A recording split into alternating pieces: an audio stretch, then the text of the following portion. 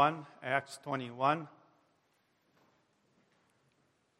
We'll pray for the Spirit's guidance. Our Lord and our God, as we open your book of life, I just pray that you give us a measure of maturity that we didn't have when we came here. I pray, O Lord, that your Holy Spirit is pleased to bless us, O Lord, and I pray that I represent you properly in this text. In Jesus' name, amen. Acts 21, and I'll read a few of the verses, and we'll get into it. And when we had parted from them and set sail, we came by a straight course to Kos, and the next day to Rhodes, from there to Patara. And having found a ship crossing to Phoenicia, we went aboard and set sail. When we had come in sight of Cyprus, leaving it on the left, we sailed to Syria and landed at Tyre. And there the ship was to unload its cargo. And having sought out the disciples, we stayed there for 7 days. And through the Spirit, they were telling Paul not to go on to Jerusalem. When our days there were ended, we departed and went on our journey. And they all, with wives and children, accompanied us until we were outside the city. And kneeling down on the beach, we prayed and said farewell to one another. Then we went on board the ship, and they returned home. You may be seated.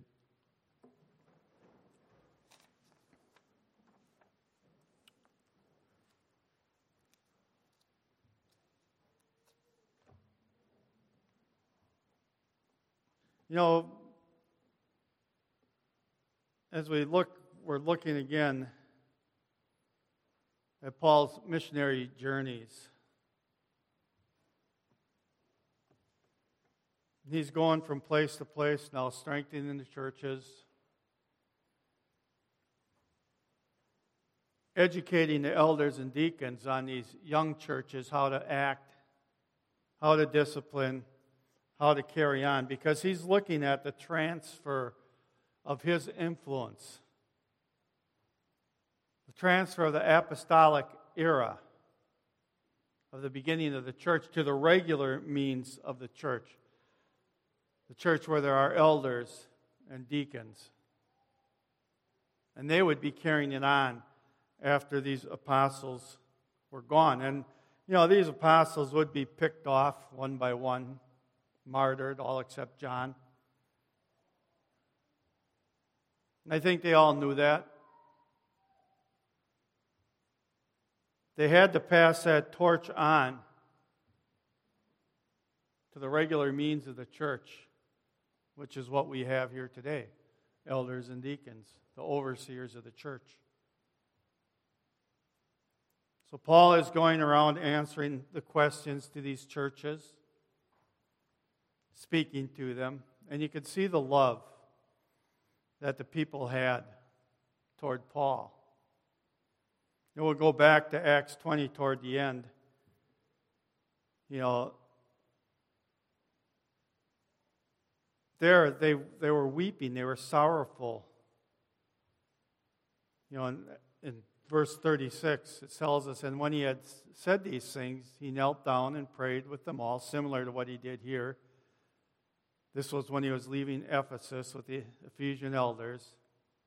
There was much weeping on the part of all. They embraced Paul and kissed him, being sorrowful, most of all because of the word he had spoken, that they would not see his face again. And they accompanied him to the ship. They were sad. You know, this is how it played out time and time again. I think at each one of these, they were sad as Paul was departing. Great sorrow, great lamentation. In particular, where many of them, he was probably telling them the same thing, that you won't see me again. This is it. So when it says in Acts 21, the first verse, and when we had parted from them and set sail, you know, in the original text, it's a little clearer where it says, it would be, as we would say, when we were torn away from him and from them and had set sail. Torn away. There was a great bond between these believers, and there should be a great bond between all believers. Church leaders, different churches. I know as Purcell and I have been going to classes, there's more and more bond with the men over there, more and more respect, more and more fellowship. And we see how solid they are in the faith.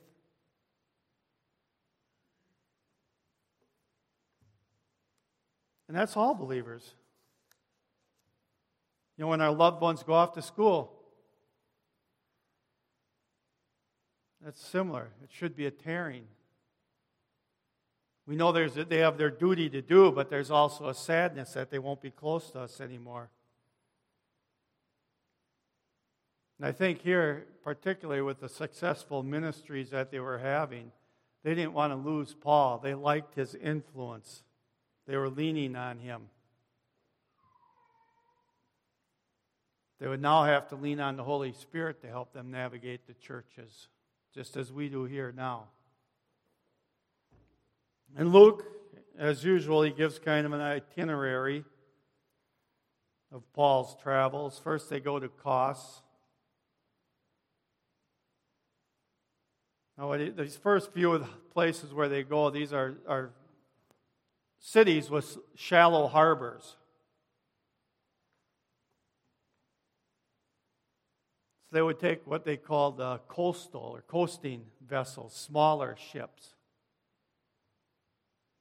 And they'd go to these villages and towns with the shallow harbors. They didn't have the big harbors, the deep harbors for the big ships. So they'd have to stay close to shore. And these ships would carry smaller cargoes, kind of like our Amazon trucks driving around.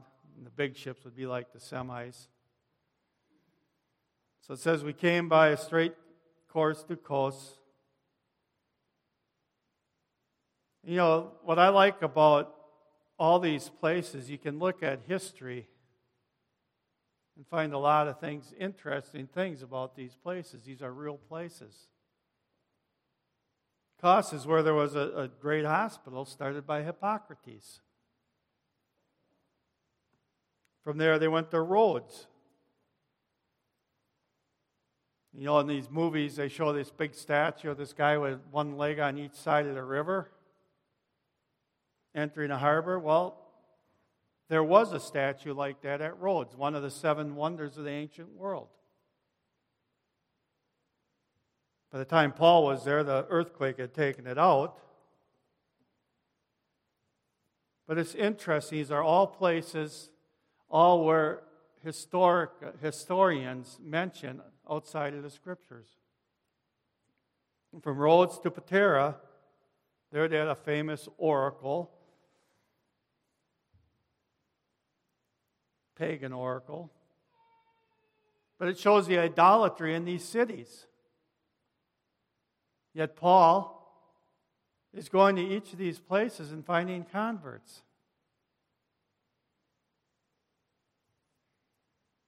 It's amazing. But I like the history of it because it ties it in. These are real places. It gives the validity to the Scriptures. At Patara, that was a deep harbor village or town. So then they went on one of these bigger ships. It says, and from there to Patara, and having found a ship crossing to Phoenicia, we went aboard and set sail. We had come in sight of Cyprus, leaving it on the left. We sailed to Syria and landed at Tyre, for there the ship was to unload its cargo. Tyre, throughout history, was a port city. But isn't it amazing? Paul finds disciples in Tyre. Busy port city with a lot of vices that travelers like. In the Old Testament, we read time and time again of the judgment of Tyre. You know, in Ezekiel 26, just as an example, verse 15, thus says the Lord God to Tyre, will not the coastlands shake at the sounds of your fall, when the wounded groan, when the slaughter is made in your midst. And remember the words of Jesus in Matthew. Woe to you, Chorazin! Woe to you, Bethsaida! For if the mighty works done in you had been done in Tyre and Sidon, they would have repented long ago in sackcloth and ashes. But I tell you, it will be more bearable on the day of judgment for Tyre and Sidon than for you. Now, in Chorazin and Bethsaida, that's where Jesus did most of his miracles in that area, and they rejected him. And people knew that Tyre and Sidon were wicked cities. They came under judgment in the past. That God, Jesus is saying, it'll be better for them. Better for these wicked cities. What we learn from this, though, is that when the gospel is preached, even in these wicked cities, when the whole law of God is given, even cities that have been judged before and judged again for their wickedness, when the Holy Spirit brings you to places like that and you preach the whole counsel of God, souls are still plucked out of these cities. Paul finds believers in Tyre. So who set the gospel seed in Tyre? Mark 7:31, speaking of Jesus, and he returned from the region of Tyre and went through Sidon to the Sea of Galilee in the region of Decapolis. Jesus preached in Tyre, and I believe this was the result of that preaching. And Paul went there, found brothers, and having sought out the disciples, he stayed there for 7 days. And through the Spirit, they were telling Paul not to go to Jerusalem.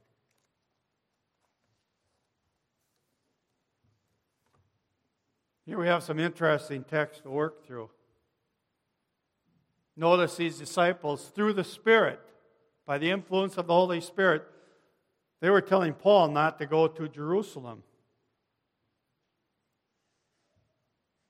Yet in verse 22 of chapter 20, we read, "And now, behold, I am going to Jerusalem." This is Paul speaking, constrained by the Spirit, not knowing what will happen to me there, except that the Holy Spirit testifies to me in every city that imprisonment and affliction awaits me. Seems like a contradiction. Is the Spirit telling Paul to go, and he's telling these other people, tell Paul not to go? No. The Holy Spirit was telling these guys, informing these guys what was going to happen to Paul. The Holy Spirit was not telling them to tell Paul not to go. It was out of their own love for Paul that they didn't want him to go and suffer these things. They were wrong in their love, just as Peter was wrong when he said to Jesus, "Heaven forbid, we won't let you go to Jerusalem to get crucified." It was out of love. But in that case, it was wrong as well. Because Jesus said, "Get behind me, Satan." What he was saying is, Peter, you're hindering my work. It's not a contradiction. Paul knew from long ago, from his conversion, how much he would suffer for Jesus Christ. And this is the way the Holy Spirit is letting the church know. Letting the church know that this is God's will. That Paul will testify in Jerusalem. He will testify in front of rulers. He will go. As we continue on, when our days there were ended, we departed and went on our journey. And they all, with wives and children, accompanied us until we were outside the city. And kneeling down on the beach, we prayed and said farewell to one another. Then we went on board ship, and they returned home. Again, the unity of believers. So important. So important. They don't want Paul to leave. They love Paul. Now, Paul was there because he was looking toward the next generation to carry on the gospel message, carry on the church. But notice these saints, they're doing it right. Their children are accompanying them, their wives. Very important lesson. Anything we do for the Lord, our children should be at our side, learning, watching, being taught from young on. Very important. Our children must get the taste of battle in their face. That some people hate the church, hate Christians, hate righteousness. I know from young on, we'd go to the protests, hold the signs up for the preborn. And the young girls got used to being swore at, cussed at from a young age. That people hated them just for standing up for righteousness. That's a good thing. Because it's reality. But they're with their wives and their children. They were with them. Paul is compelled to go to Jerusalem.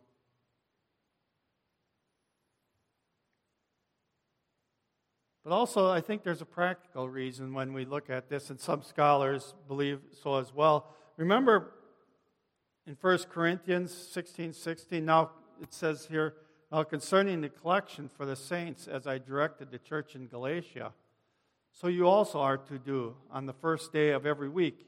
Each of you is to put something aside and store it up, as he may prosper, so that there will be no collecting when I come. And when I arrive, I will send those whom you have accredited by letter to carry your gift to Jerusalem. If it seems advisable that I shall go also, they will accompany me. Here we have a few points. Remember, they took up that collection for Jerusalem. Paul was instructing the churches that the Jerusalem saints were in need, perhaps because of the persecution, perhaps because of the famine that this Agabus had predicted in, I think it was Acts 16. But also, we hear that men would be accompanying these gifts, and they were accompanying Paul. Paul did decide to go. In Romans 15, we read, at present, however, I'm going to Jerusalem, bringing aid to the saints. For Macedonia and Achaia have been pleased to make some contribution for the poor among the saints in Jerusalem. For they were pleased to do it, and indeed they owe it to them.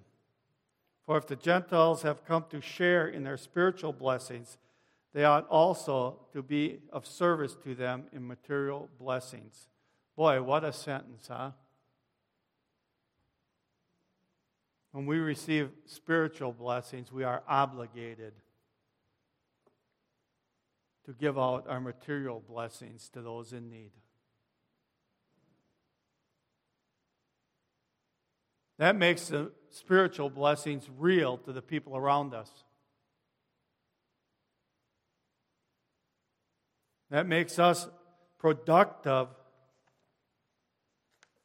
so we have material blessings to give to others.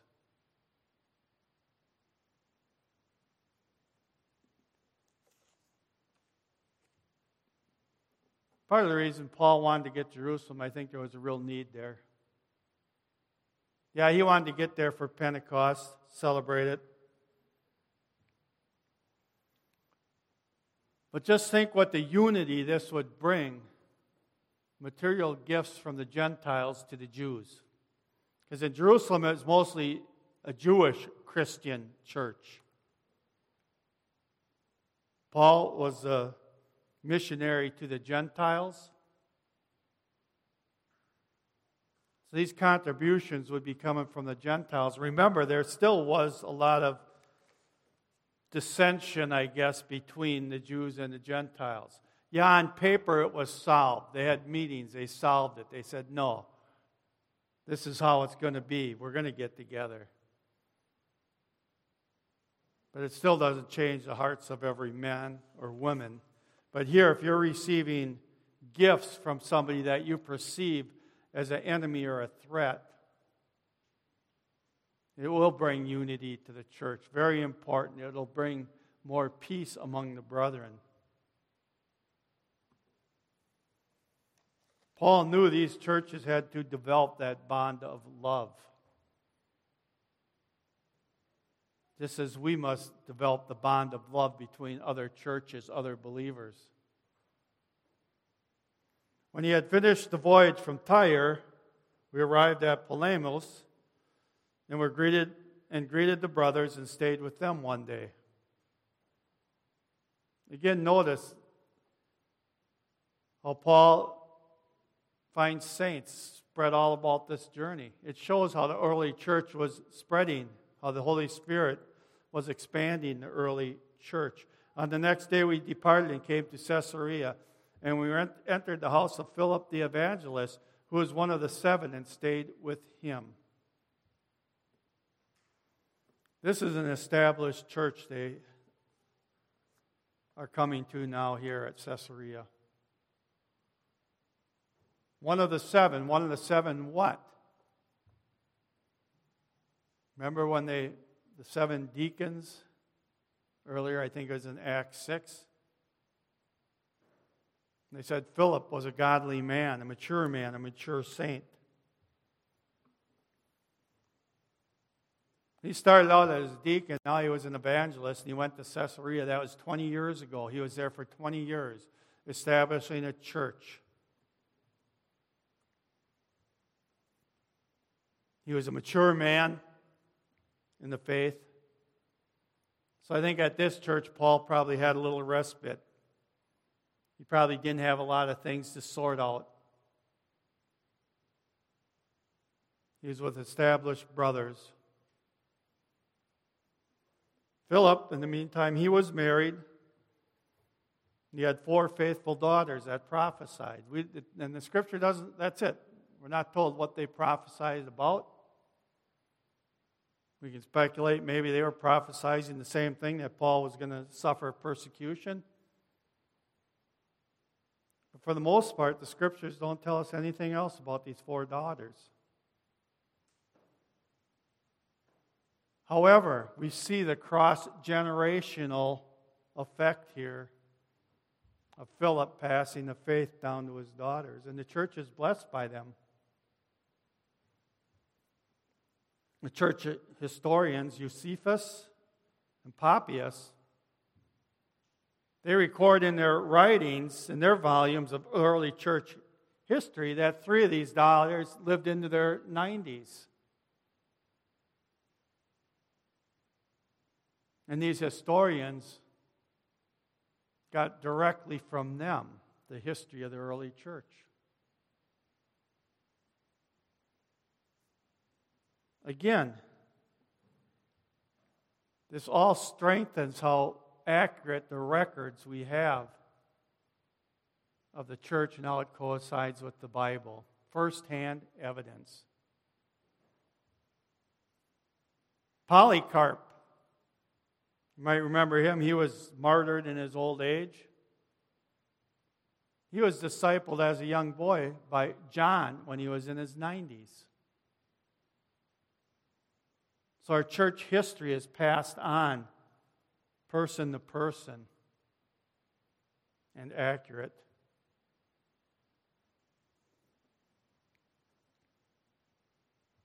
Polycarp,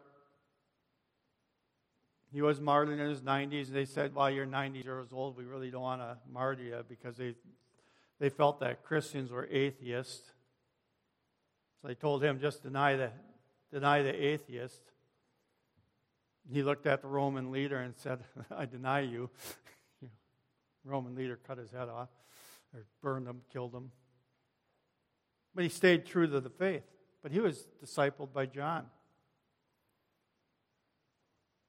It tells us, while we were staying for many days, a prophet named Agabus came down from Judea. Again, we heard about him in Acts 11. He foretold about a famine. Now he's here to foretell about Paul's future. And coming to us, he took Paul's belt and bound his own feet and hands and said, "Thus says the Holy Spirit, this is how the Jews at Jerusalem will bind the man who owns this belt and deliver him into the hands of the Gentiles." Again, this wasn't for Paul's knowledge. Paul knew this. But this is a picture story, a demonstration for the people there, the church leaders there, what was going to happen to Paul. In the Old Testament, we see where this picture stories. Isaiah, he had to walk through the streets naked. I think it was Elisha or Elijah, he ripped his robe when he said, the kingdoms will be divided. It's for emphasis. But again, Paul knew this, he knew this. And, we go back to Acts 20, verse 22, "And now behold, I am going to Jerusalem, constrained by the Spirit, not knowing what will happen to me there, except that the Holy Spirit testifies to me in every city that imprisonment and affliction await me." Paul knew the road was going to get rough, just as Jesus did when he set his face like flint to go to Jerusalem.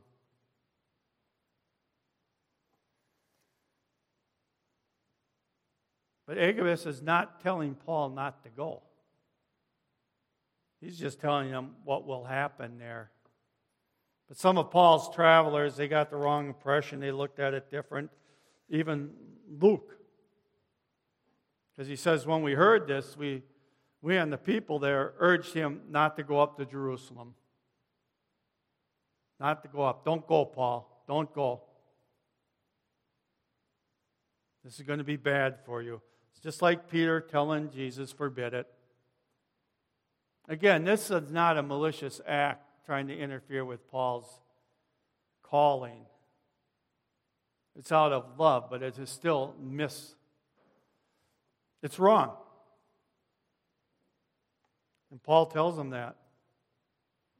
And Paul answered, "What are you doing, weeping and breaking my heart?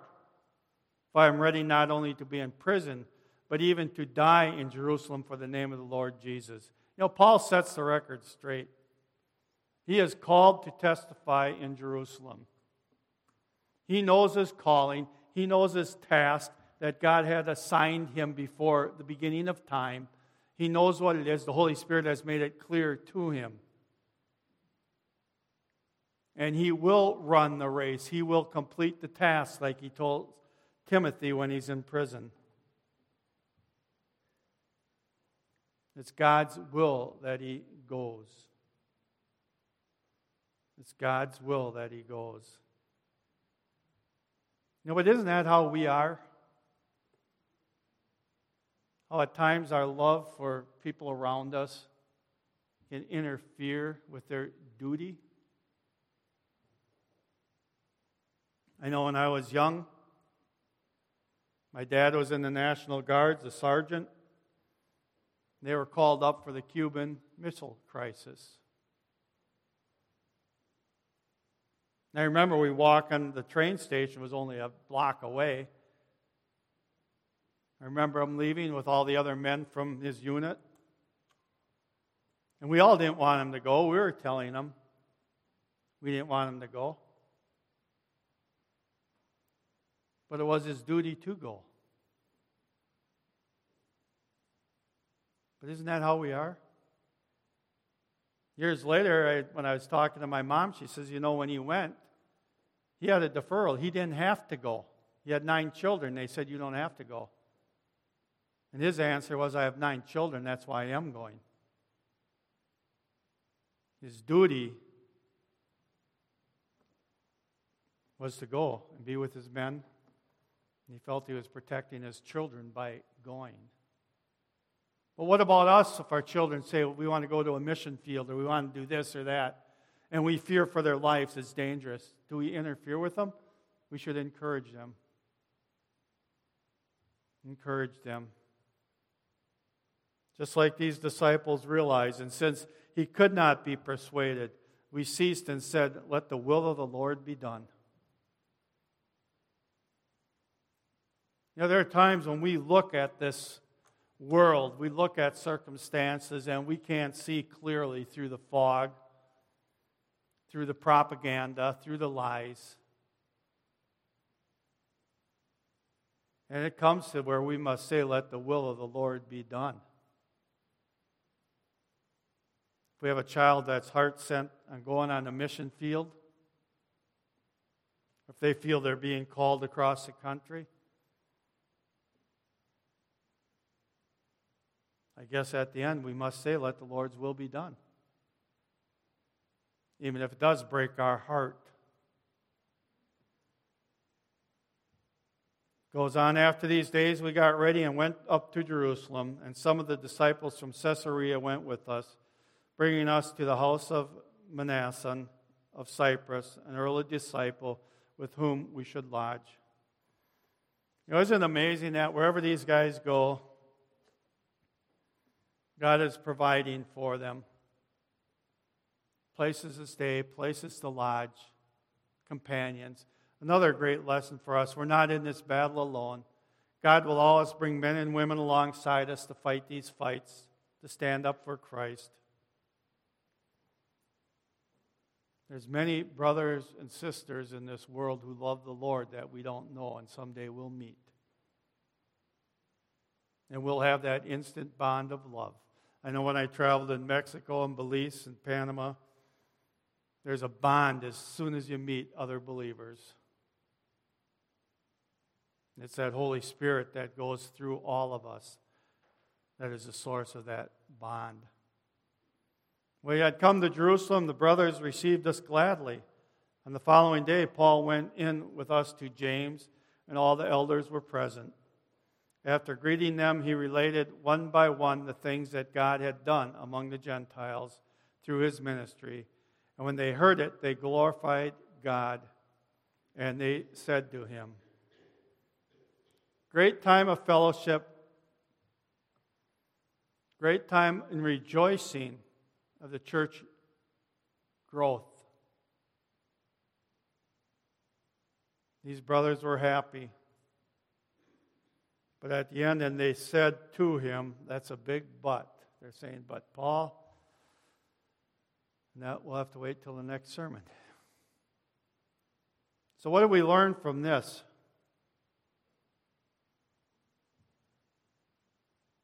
I think the greatest lesson we learn is our faithfulness and the preaching of the law of God, the full counsel of God, irregardless of the circumstances, brings believers into the church. Paul was faithful wherever he went in any circumstance. He not only preached to the poor and the needy, but also to kings and rulers. The Word of God has no bounds on who can be converted. The only limitation is if we do not preach the whole counsel of God. I contrast what I see here in Acts, as these disciples are in far worse situations many times than we are, and yet souls are converted and they stick to it. The church grows. And in reading the numbers in America today, the church numbers are decreasing. There's many conversions that last a year, 2 years, and they fall away from the faith. So we have to look at the source. What are we doing wrong? And I believe it all goes to where Paul says he is guilty of no man's blood because he preached the whole counsel of God, the law and the gospel. And as I read the sayings from people like Spurgeon, Wesley, the times of revival, the same thing. They pretty much say, don't even give them the gospel. If you're not going to give them the law, it's worthless. You'll have false converts. Did God have a good plan for Paul's life? Come to Jesus. He has a wonderful plan for your life. Yeah, He has a wonderful plan. We will spend eternity with Him, and we are forgiven our sins. And when we're forgiven our sins, everything else is pretty much meaningless. Like Paul says, his life doesn't mean anything. He knows that his guilt has been removed.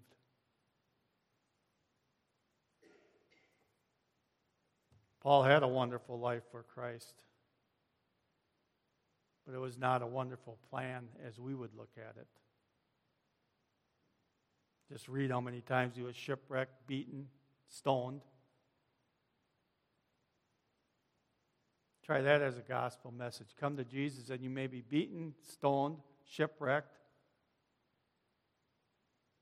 lashed, 7 times? That's a better message than God has a good plan for your life. God has forgiveness for your soul. Let us pray. Our Lord and our God, as we continue on in our walk with you, teach us to understand the full law. Let us not be guilty of any man's blood,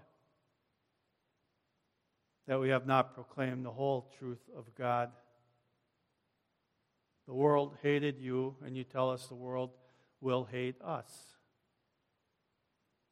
And any time we as believers go on the offense, try to take ground for you, the wicked will rise up and try to oppress us,